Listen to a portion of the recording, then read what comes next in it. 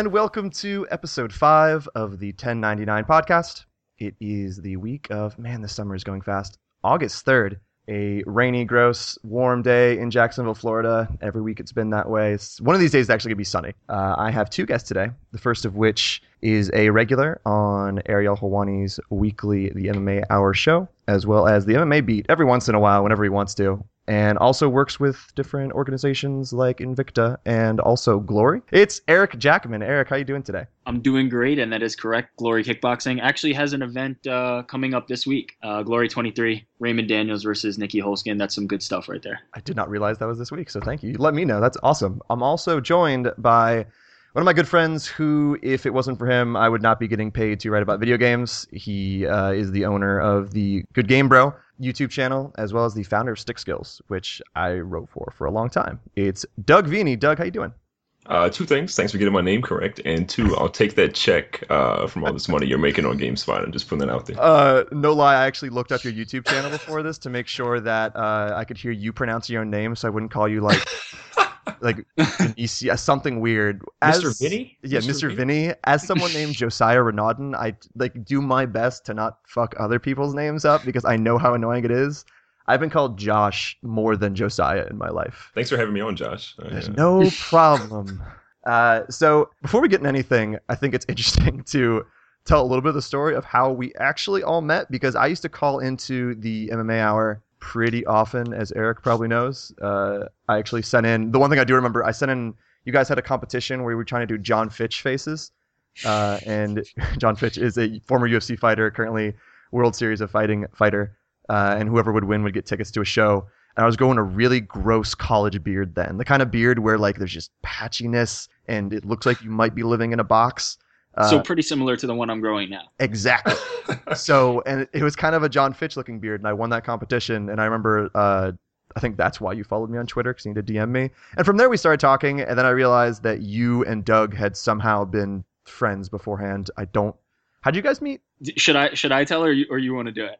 I just want to put it out there. Eric was like, I've known you probably since like 2000, like early 2000s. And this dude, I thought was like the coolest dude like online. We posted on IGN's message boards. And he was like this mysterious dude who would always come in with like the best trolls. And so like you'd post a topic and you'd see like LeBron posted, which was his username. And then I would read it and I was like, oh snap, that's so funny. And then I started a website like a couple years later, which turned into Stick Skills. And like he ended up being one of the first people to join. But yeah, you can go on with what your side is. That's actually like tied into when you were introing him, because the name of the website there was Who is Dougie Veney. So that's how a lot of people learned how to pronounce his name, was from that message board being named after him. And I mean, that also reminds me that I feel like, and Doug, you correct me if I'm wrong on this, I may have invented the idea of like these meme pictures in the way that like after every single post, I would just come up with a reaction picture. And now I didn't have like the impact text over it. That would have definitely elevated me to the next level. But I'm going to just say on this show that I can take credit for inventing memes. I was about to say, are you saying you invented memes like single-handedly? I invented you're the guy? Memes single-handedly. I am the guy. And you can trace that back on the internet. Why didn't I using the Wayback Machine? Who cares about that other stuff? You're the inventor of memes. This is a big podcast. All right, you know how I'd really say it is like I'm the guy right before the guy who invented memes. Oh. Like I did it, and then he just perfected it. So before it was popular, you were there. I'm the hipster of memes. Yep. So yeah, I mean, back in those days, I was big into video games. Dougie was big into video games, and he had created this forum for video games, after IGN. So we had been posting on IGN, then he created his own thing. It was a really like deep and impactful community in my life. No. The site sucked. I wouldn't say that. For me, it like changed my life. And I've told him this, many times. It really gave me like an outlet for, sports and video games that, played a prominent role in my development throughout high school and college. Not in the sense that like, it taught me these important life lessons, but it did teach me about like interacting with people online. And as, somebody of my age who grew up in like an internet community, it was huge. And those types of message boards were huge for me to kind of, interact with other smart and kind of witty people and talk about these topics that I was interested in, and they were very niche at the time. Video games, I'd say, were very popular, but not in the way they are today, where people are making millions of dollars off YouTube ads. This was a little bit before that, where it was still a niche topic, much like MMA is, which I make my trade in now. But it really it opened my eyes to the power of internet communities, and since then. I feel like that's branched out into things like Twitter and social media, and this was the origin of that. It was very influential in my life. And I mean, not to keep heaping so much praise on Doug, but it was influential in my life too, because of the fact that when I came on the site, I was inexperienced. Ever since I was like 15, I was always like, I'm gonna grow up and I'm gonna find a way to make money writing about video games, and that's one of those. Seems really dumb. Like when you tell people that, they're like, okay, yeah, but then you're going to work in a cubicle and you're never going to do this. And Doug had the site and brought me on. It was much bigger than the site I was writing for at the time. And over the course of it was 1-2 years, I was on there for a while. We drastically increased traffic. We went from a staff of 2 to about, at one point it was like 12 or 13. There's a lot of people on there. And really, even though at the time, of course, it was all passion project for us, where it wasn't about money. It was about fostering writers, trying to break news and do cool things. But that was some of the most fun I've ever had writing about video games, because of just there wasn't a lot of pressure, but we put pressure on ourselves in a way that we wanted to create the best content possible. Could you talk, Doug, kind of like the evolution of that site? And I know you don't run it anymore. There's only so many different ways you can stretch yourself, because you have the full-time job and you're doing that YouTube channel. So kind of what were the different stages of that site, and then how it ended for you? Yeah, I mean, I pretty much had to step down due to all the stripping that I do in my personal life is my real job. But no, I mean, the site was awesome. Like, when I started it, and when Eric and some other people had joined initially, it was this really crappy site. And I really know what I was doing. So the site would go down sometimes. And then I would just like type into the chat for like my server company all the time in like all caps. And be like, help, my site is down. I don't know what I did. Like, and then like over time, you just kind of, you figure out things. Then the internet got faster, and like DSL and cable came, and so you're getting like better stuff. But I think like the first time it ever was like cool to me was when I hit like 100,000 visitors in like a year, like in my second year that I'd run it, and I was kind of like, what? And then, it started to progress. I changed the name because you can't really market to companies like whoisDougieVeney.com as a legit gaming website. So, I mean, like ultimately I switched to WordPress, and then EA Sports, or I guess EA called me in general in 2008 and said like, hey, we saw your website. We want to fly you out for an event. And I like anything that's free 99. So I was like, of course I'll go. And, I went to a couple events, and then next thing I know, I had more writers. And then I remember you had reached out to me, and then I added you. And the next thing I know, you're like doing all this super official stuff, and you're at PAX, and you're doing all these interviews. And then we're starting to blow up. And I'm like, I don't really understand. Servers are crashing. And no, it was really cool just to watch it go from a senior project in high school that I did into something that was like people actually genuinely cared about and were investing time into.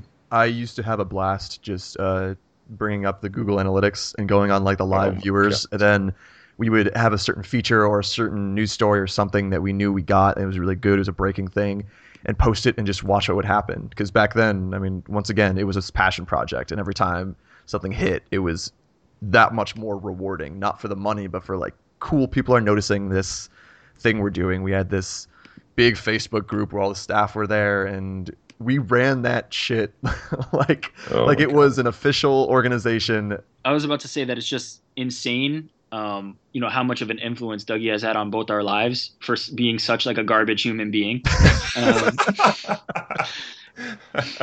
I knew it was coming. I mean, the one thing, I've influenced you so many ways, Rick, but I'll never be able to influence your jump shot, because that thing is just horrible. So I can't. I actually, coincidentally, right before this podcast, I was actually at the park playing a game, and you're gonna poo-poo it, but I actually hit like 3, I'd say 30-foot J's in a row to win the game, and then I literally ran to my backpack, grabbed it, and ran off the court. And I was like, guys, I swear to God, you're going to want to think that I won this game on those 3 jumpers and then jet because I don't want to play again. But I swear I have to record a podcast. And they just gave me dirty looks. So I'm in trouble with the local dudes at the park because we played one game. I hit the Jays to win, and then I jet. So this podcast has actually gotten me in trouble with some of my local basketball buddies. That seems like a time to just retire from like pick up. Yeah, maybe I games, just won't though. go back. Maybe I'll just like do a traveling circuit with Gilbert Arenas, just like robbing carnivals. How about you? It's just an urban myth or whatever. Like the last time we saw him, he hit 330-foot jumpers and left. We've never seen him again. Blindfolded. I don't know what was going on. He had no legs either. It was crazy. Like you're just going to Sent it become into this the figure. So also during the Stick Skills time, you started a sister site to it, which you still run the YouTube channel, which was all sports focused. So talk a little bit about that if you could, Doug, and what you're doing with it. I know the subscriptions and all the views have like really exploded recently.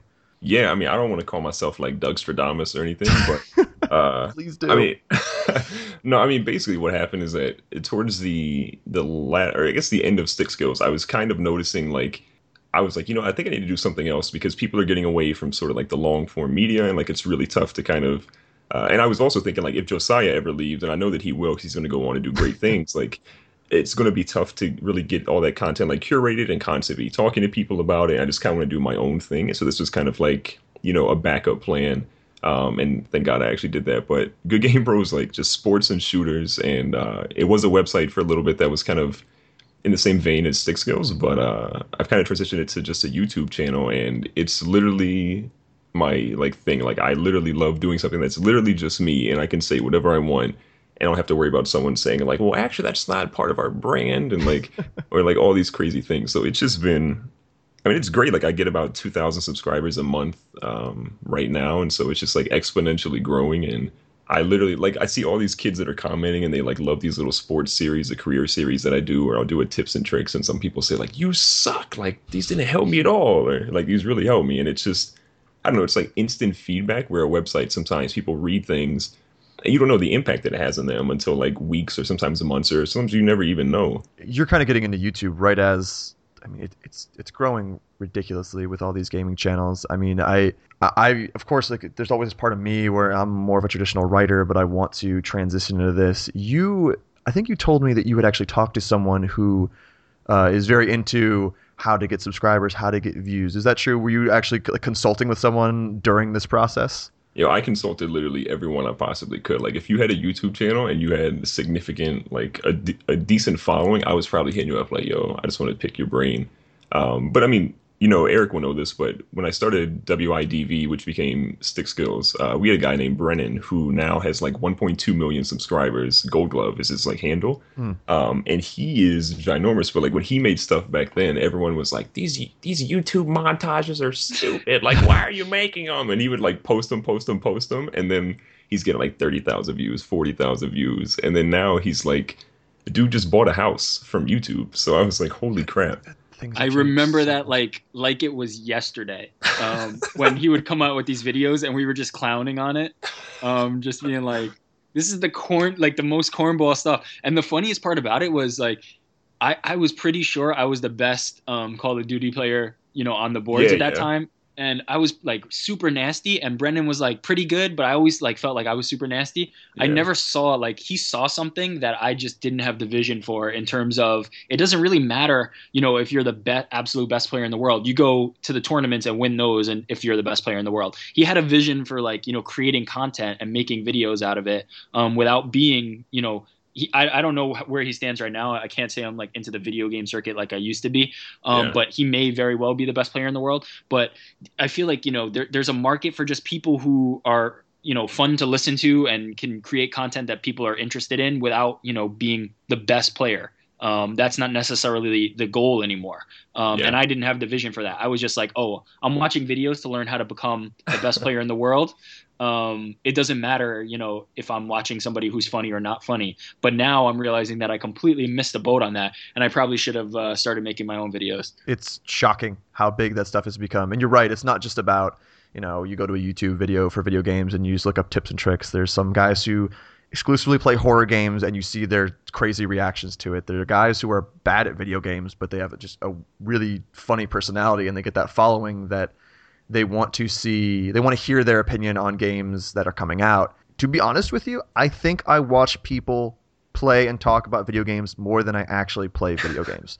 And it's become this weird thing that you're right. A lot of people looked at that stuff and they'd be like, this is stupid. Why are you doing this? Now the the Gold Glove, the people like that, Rooster Teeth, Giant Bomb, they were doing this a long time ago, and now it's massive. Now it's honestly a lot of people who just write about video games get nervous at this point because the popularity of that is still there, but it's nothing compared to this growing YouTube audience. Look at Greg Miller and Colin Moriarty. Like, I love both of those guys at IGN, and I read like everything they wrote. And now they're doing mostly video stuff, and I still like watch all of their videos because I love their personality. Yeah. It's just easy to digest now, where I can't sit down and read for like 30 minutes at a time, but I can watch a video that's 5, 6, 8 minutes long really quickly. They also have like the Patreon, the other source of income where people are doing GoFundMe, Kickstarters. If you have the big personality like Greg Miller, like Jim Sterling, you can put yourself out there on Patreon. I think I'm not to talk about people's money, but I think Jim Sterling's Patreon was up to like 10 to 12,000 a month. I love Jim Sterling. He's fantastic, and he's one of the nicest guys out there. Yep. It's crazy, and I don't want to break it down into these simpler terms, but a lot of these people had built their brands from these sites, from GameSpot, from Destructoid, from IGN, where, of course, the site is the central hub where all these people are, but certain people would stand out. And they would stand out, and you get, over 100,000 Twitter followers. And then there's this point, once Patreon started to become a viable thing, they could leave, like Greg Miller and all of them left for Kind of Funny, and start this campaign and make more money not being tied to a big company like that. It's a weird world where we're just kind of still in the start of it, especially with Patreon. I don't know how viable it'll be in the future. I don't know if a lot of people will eventually back out of pledging to them every single month. Who knows? But it's such a weird time, but it's such a fun time. Are you seeing a certain return, Doug, from Good Game Bro that, of course, you have your full-time job. You're not going to quit that and just do YouTube right now. But do you see kind of a return from all the hours you're putting into it? Yeah, I mean, there's definitely a return. It's like you mentioned, not enough where I could like quit Rosetta Stone and be like, oh, I'm just going to do this or whatever, which would be cool. But there's enough return where I'm like, you know what, I'm going to keep doing this. Like I stay up till like 1 or 2 in the morning editing videos and making thumbnails for kids that are probably like 13 to 18 years old that watch my videos. But like, it's so much fun and it's so rewarding. And then having some financial stuff that comes back out of it where I can upgrade my computer or I can, buy a game that I was like maybe on the fence for. Like, it's really nice. Yeah. Not to be like that kind of like sappy guy, but 10 years ago, I was that 13-year-old kid that he was making the forums and the videos and stuff for. So it's, even if there's not a financial gain, I mean, there's obvious value in it. And the connections you make and the people you meet along the travels.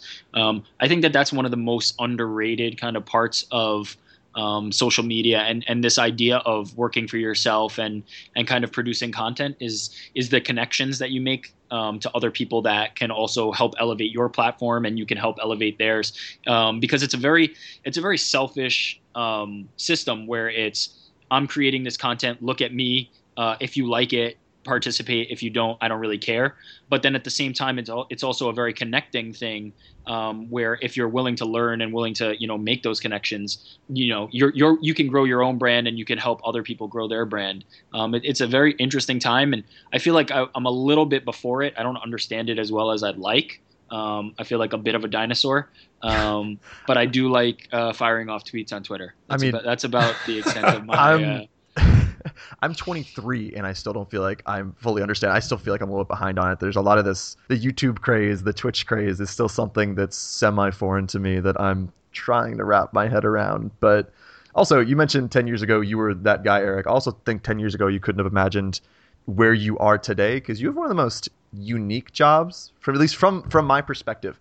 I really want to talk to you because you're on this massive weekly MMA show with Ariel Helwani, who is the MMA journalist. Like when people look at MMA, media, he's the one everyone looks at. You're also, working with Glory, which is this massive kickboxing organization, and Invicta, which is this really cool women's MMA organization that the UFC actually puts on their streaming service. How the hell did all of this happen?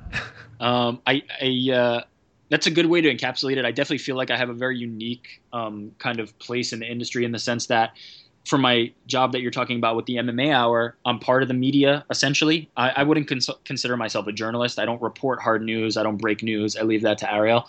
But I am, a producer on a show.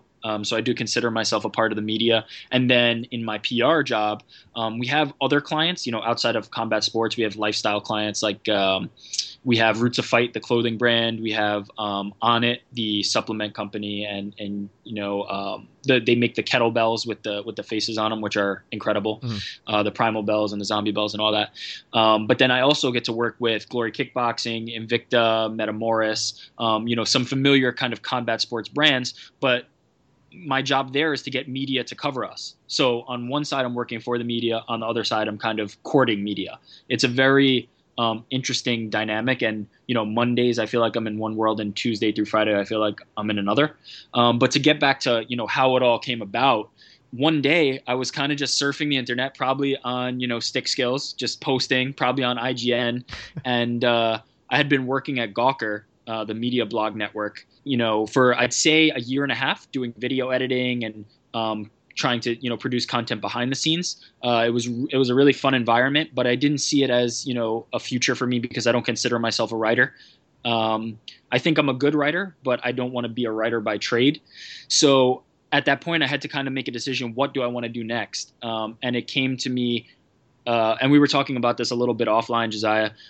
I said I want to do something that I'm interested in and engaged by, and every day I go into work, I want to enjoy myself. So which is the dream, I think, and it always seems like this almost unreachable thing, especially when you're out of college and you're realizing how hard that is. That's exactly the place I was in. It felt completely out of reach, but I said to myself, what's the worst that could happen if I took a shot at it?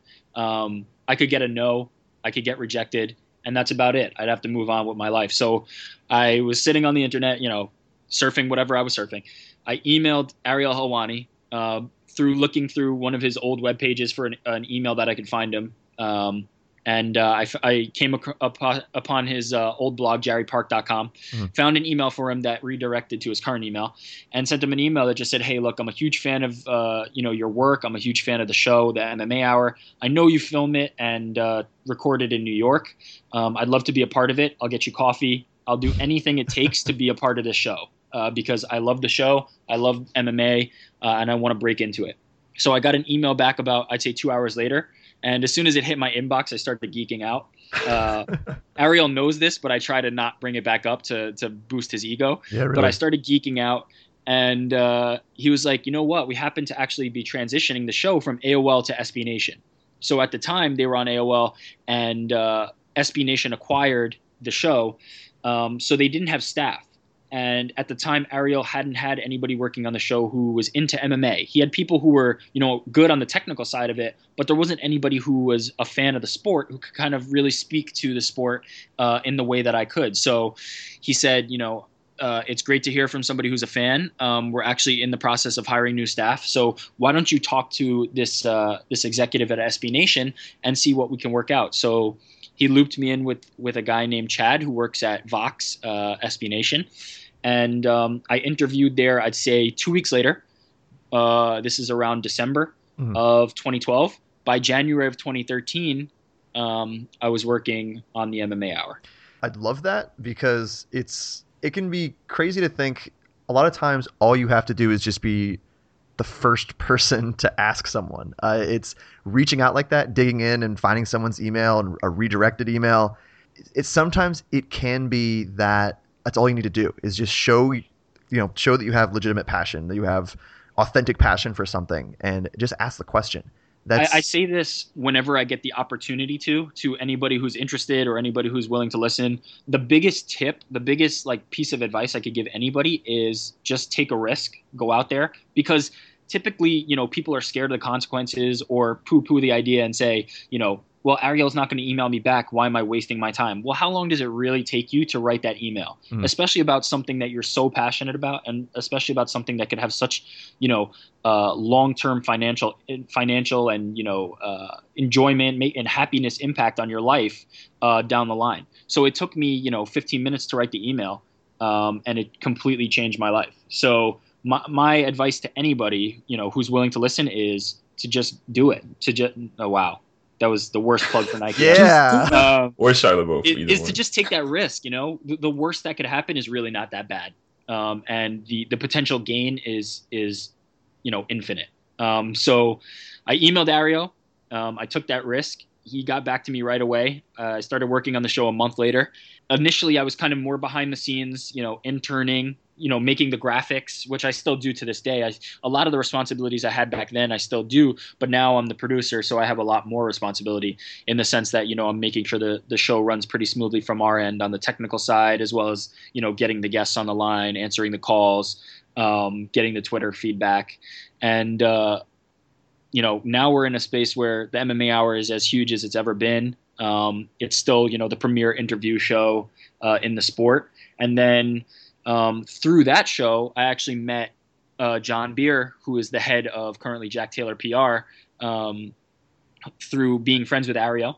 And that one email, I can't stress it enough, just completely changed my life. Now I met John. He brought me on as an intern at the PR agency. Now I'm, soon to be vice president of that PR agency, where we get to work with the clients that I listed at the top, and I get to stay in that, combat sports space quite a bit. So I feel very fortunate that every day I really get to do something that I enjoy doing, get to work hard at something that I feel, has great reward, and produce a show and produce fight events that people like to watch. One email, and of course I'll stress also, it's not always going to happen like that. You're not always going to send the one email to the one person you look up to. Maybe you won't get a response. Maybe they'll say, I'm sorry, we don't have any jobs. Don't let that discourage you, but it's one email that got you on what's now this massive show.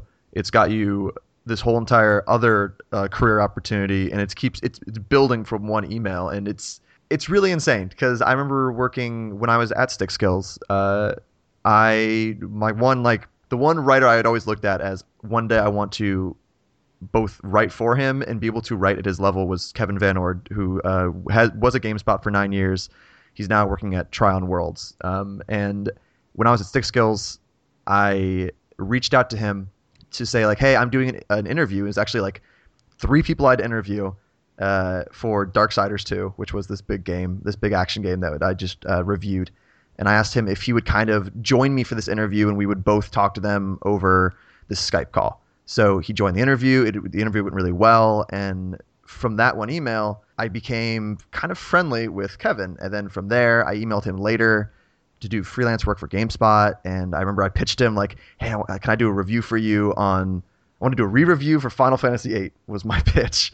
And he said, no, that doesn't really work for our site, but just go write a feature about it, and we'll post that on GameSpot. And from there, I got consistent work. I write reviews for GameSpot every week now. I've been featured from there. I was featured on IGN. I was featured on Video Gamer. I've been featured on all these different sites. And if it wasn't for me reaching out to Kevin that one time to do work for Stick Skills, which once again goes back to if I wouldn't have reached out to Doug to write for Stick Skills, none of this would have happened. So once again, crazy to think how much one email can do. But if you're ever kind of sitting around saying, God, I wish I could do something that I'm passionate about and that I'm really proud of, that I can produce and say, look at how cool this is. Sometimes it takes 1 or 2 emails to the right person, as long as you're genuine about it. And then it just snowballs. Crazy to think how it can happen that way. I think one thing too for people is that even if you get something that's maybe not right now, or talk to me in the future, always be working on your craft and trying to find ways to kind of reiterate on what you're doing and see what works. If you're doing YouTube videos, look at your analytics. If something is getting you views or not getting you views, then there's probably a reason for it. So keep reiterating. If you're a writer, get other people to edit your work. I know when Josiah was there, I had him, he would edit some of my stuff. Sam Nolan, who I think was probably one of the best editors I've ever worked with, would just make something that I had that was really poor and make it sound incredible. So there's always people you can reach out to that will assist you and help you become better to get where you actually want to be. I still work with Sam Nolan now. He was my roommate for 4 years, and we still keep in touch. He lives in Pittsburgh. I live in Jacksonville, and we'll still pass along articles to each other every once in a while. Be hey, can you look at this? And that's super important, I think, Doug, because not just with writing, with video work, you need someone else to look at that before it goes live sometimes. And I had Tommy Tohold on the last episode about the idea of sometimes you look at your own work for so long, you don't know if it's funny. You don't know if it's good. You don't know if maybe I used a certain adjective way too much in this one part and makes it not sound great, sometimes the blinders go on when you're looking at your own work because you keep looking at it over and over and you're not seeing the small things that other people would. And not only it's hard to do, but you need to find an editor who can be honest with you. You have to be able to look at those edits, understand they're not trying to be an asshole. Well, they might be trying to be an asshole. He's probably a new editor if that happens. But if they're a good editor, they're going to be very clear, concise, and tell you this is not working. You need to rework this. And that's the best way to get better. If it wasn't for Sam, if it wasn't for all the editors I've worked with over the 5 years I've been doing this, I wouldn't have gotten any better. I would have kept doing the same mistakes. So do you ever have anyone, Doug, who looks at your videos before they go live, or is this more of an independent thing?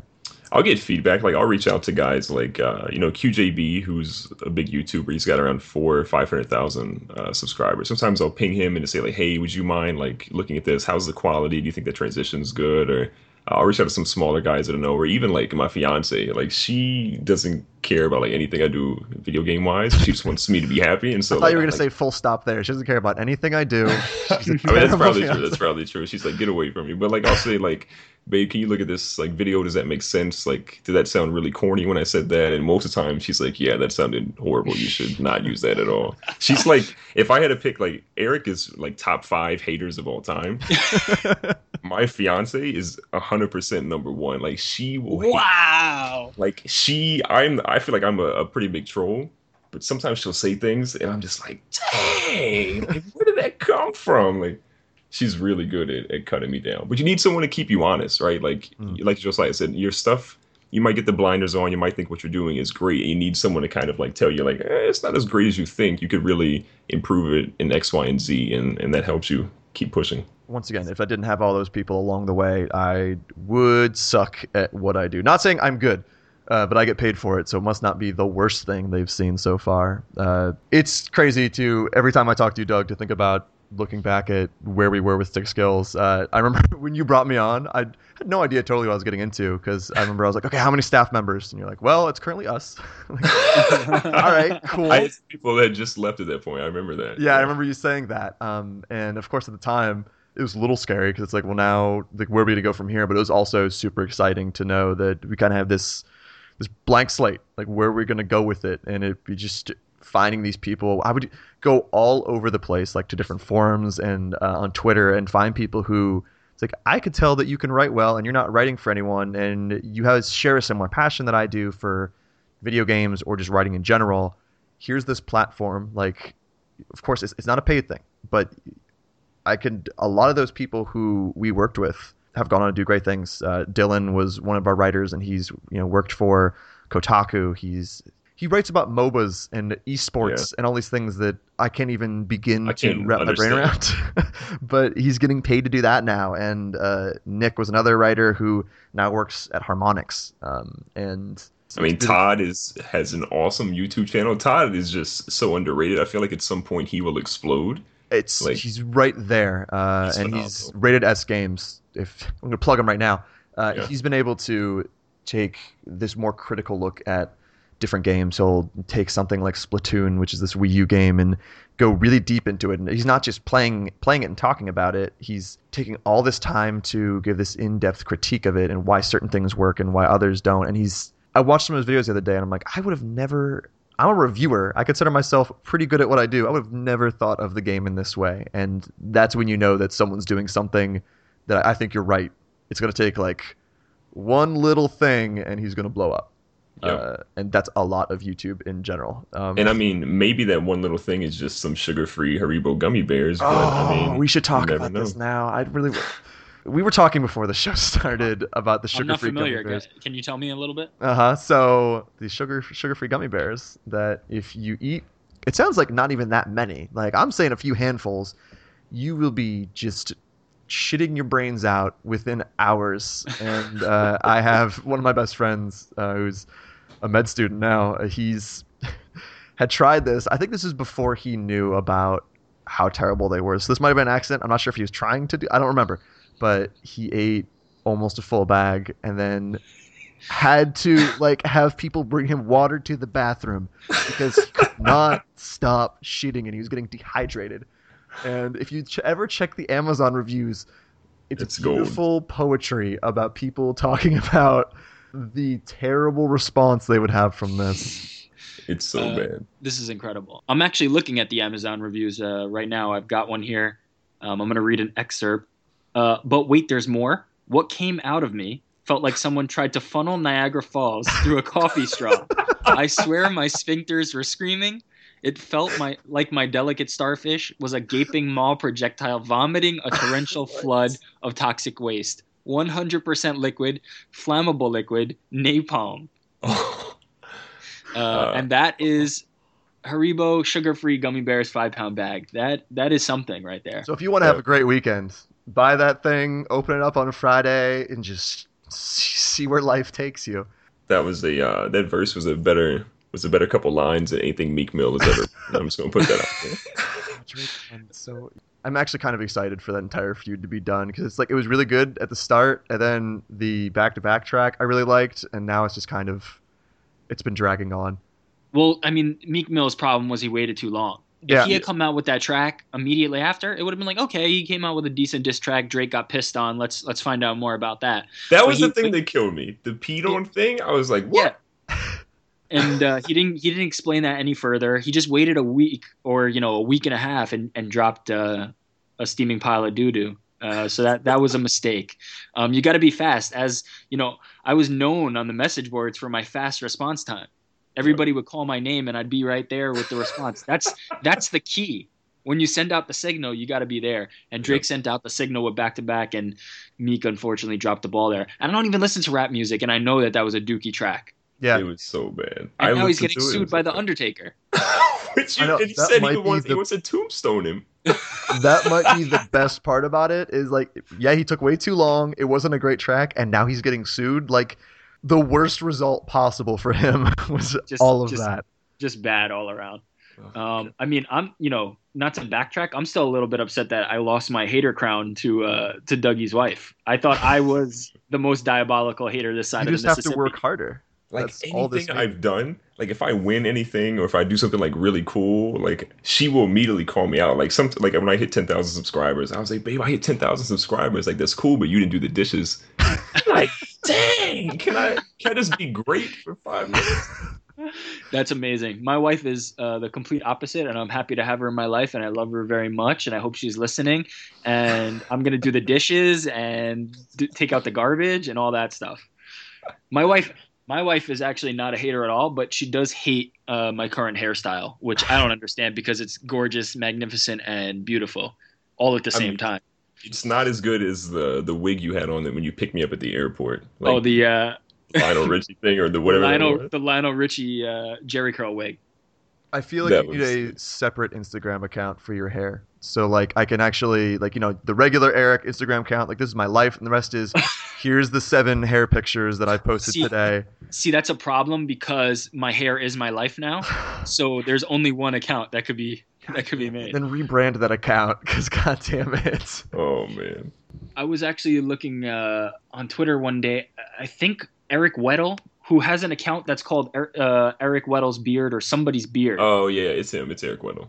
And that's his primary Twitter account, which is just incredible. That's just magic. You got to just completely commit to it. You can't half-ass this thing.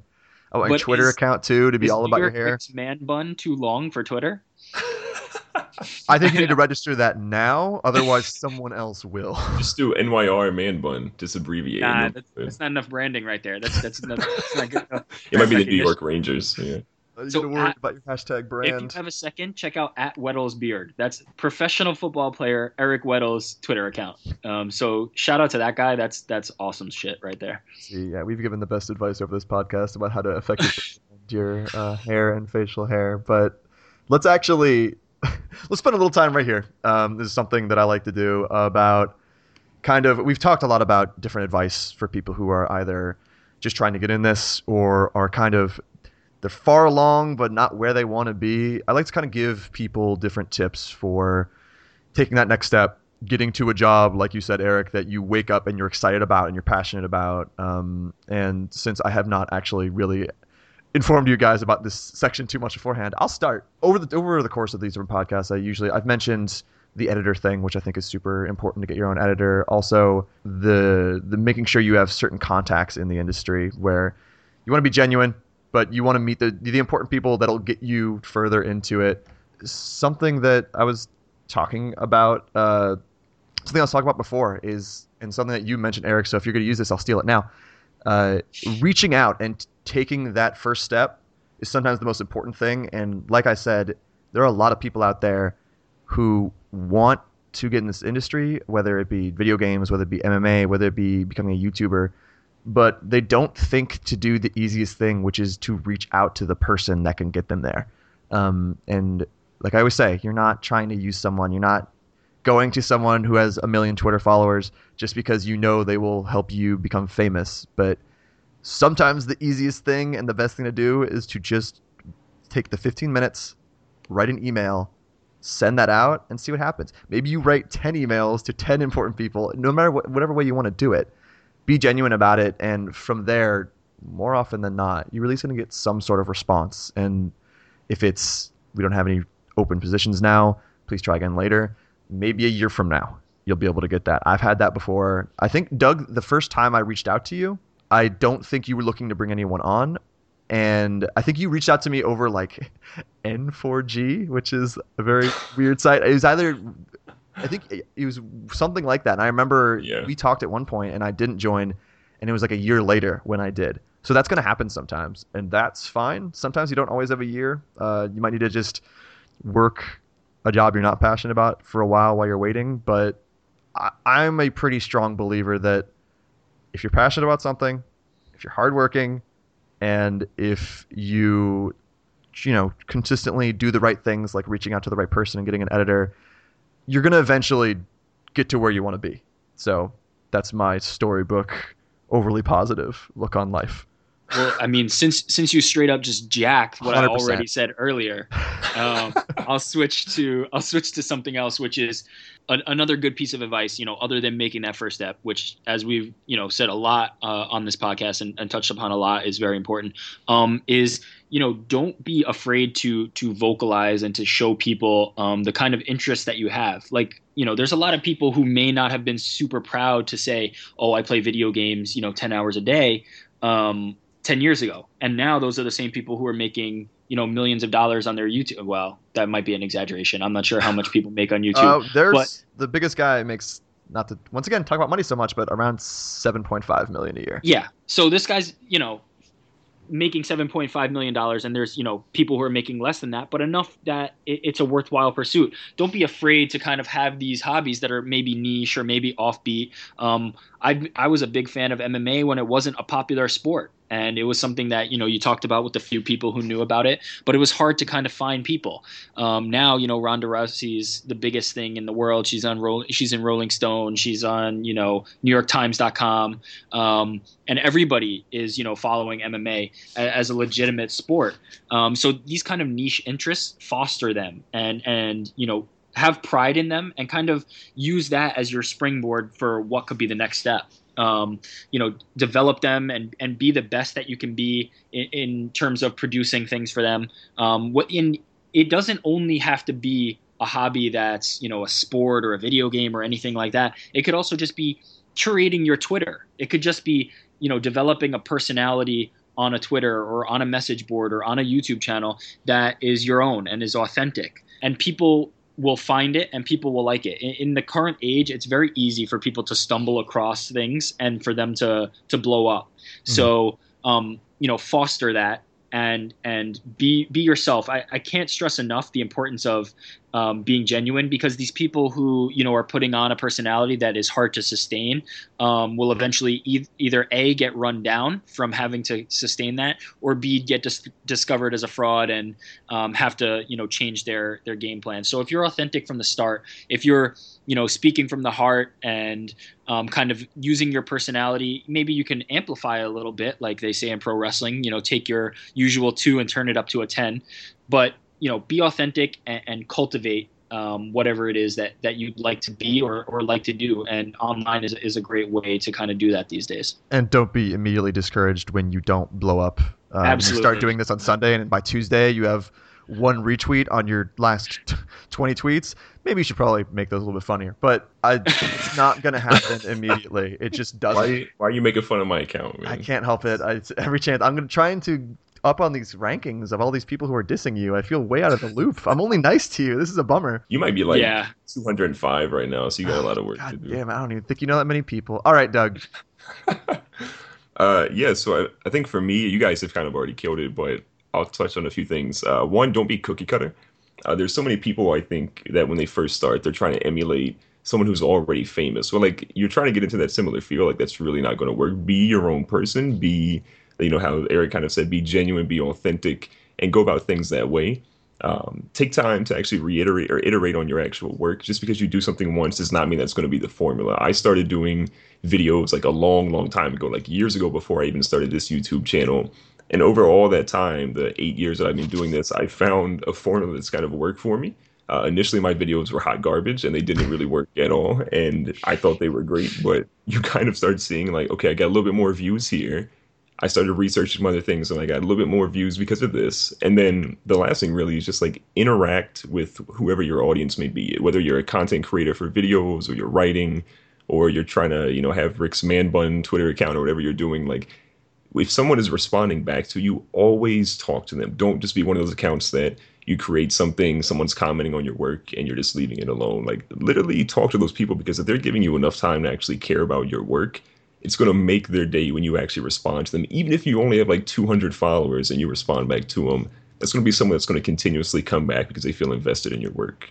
It's important to, I think, build that audience, because like you said, even if it's only 10 people, 100 people, 1,000 people, you can't expect right away to have this massive following. You foster that, and of course, I really like the don't be cookie cutter, because there are so many people right now on YouTube who are just playing a video game and talking over it. You have to give people a reason to actually choose your channel over everyone else's channel. And that's easier said than done. There's not some easy math formula for like, okay, well, if I decide to, the entire time I'm streaming video games, have a little live feed of a man bun in the corner, everyone's going to want to watch my YouTube channel. Like, maybe it's that easy. Whose Actually, man bun might that be? It's just going to, there's cameras in your apartment right now. It's just going to be on your man bun. No one take this idea. I think this is going places. But other than that idea, usually like it takes a bit to develop your personality, which sounds weird, but sometimes you don't totally know the specific intricacies of your personality that make you unique until you really stop and think about it. And yeah, if you just decide that you're going to play Call of Duty online and say fuck every time you get shot and take that headshot and like do teabag stuff, you're probably not going to get 1 million views unless you're really good at Call of Duty and hilarious. So yeah, I really like identify with those last 2 points about not doing what's cookie cutter and doing something different. It's such an important thing because, myself, for example, I don't know about, how you guys have, analyzed your own personalities, but me, I'm not a very creative person by nature, in the sense that I'm not very good at creating something from nothing. I don't have the vision to kind of do something completely off the walls and just make it work. Like, a guy like Tommy Toehold, he took something that didn't exist before and kind of created it and made it into a viable business for himself. I don't have that kind of creativity, but what I am very good at is playing off other people. So when I have, a partner, when I have somebody who I can play off of, I'm very creative in that sense. I'm good with, comebacks and retorts, and I'm good at developing and building upon things that are already established and making them my own that way. But I'm not very good at building that kind of foundation. If I had to compare it to something, I'd say, I'm more of like an improv. I'm more of like an improviser than a stand-up comedian in that sense. Like, if you just gave me a stage and a microphone, I'd probably freeze up and not be very good. But if you put me on the stage with a bunch of people who are also creative and kind of let me have free reign there, I'd probably do very well. So it's important to kind of know, your limitations and your strengths, and that idea of just copying what everybody else is doing is one of the things that many people fall back on because they don't have that creativity. But what I'd say, is it goes back to what I was talking about earlier about connecting with other people, is kind of find people who are like you or have similar interests to you, and see if you can play off them rather than having to come up with something completely new on your own.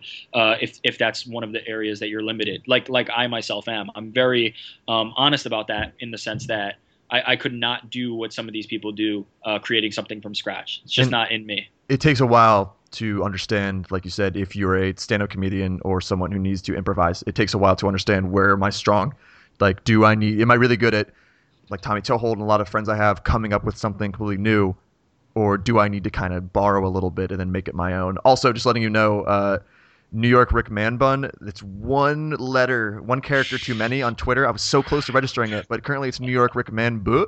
So I kind of like it. Might be, yeah, I know. I'm kind of thinking about doing that, but I was one button away from creating that account.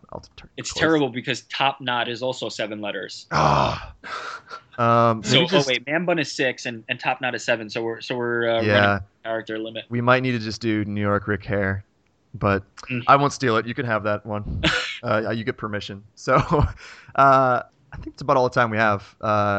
Eric, pimp your stuff out. What are you doing? Like, where can people find you? Talk about some of the events coming up. This is your chance. You can literally find me in Las Vegas this coming week for Glory. I'm heading out there on Tuesday. The fights are on Friday. If you haven't seen it, it's the best. It's the best combat sport on earth.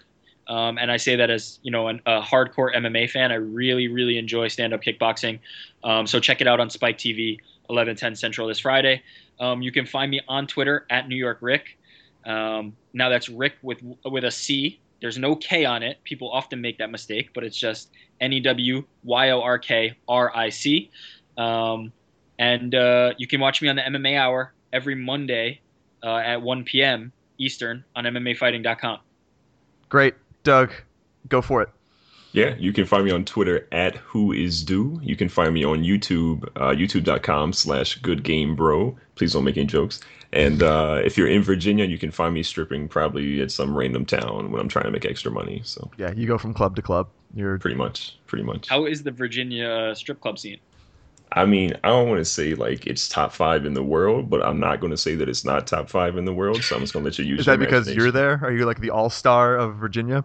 I can neither confirm nor deny that. I'm just saying. Building the brand. You'll find my stuff on GameSpot. You guys know this. I guess I'm on this podcast every week. Well, thank you guys both for joining. Hopefully one day we can all get in one place, play pickup basketball. I'll actually sit and watch while you guys play. All right, I'm down. Because it's That's way. Okay, Dougie will sit and watch too while I make arrangements. Wow. Please come to Virginia in September. Please. I'm gonna end this before a fight breaks out. All right, guys. Thank you for coming, and thanks everyone for listening. And please tune in for the next episode of the 1099.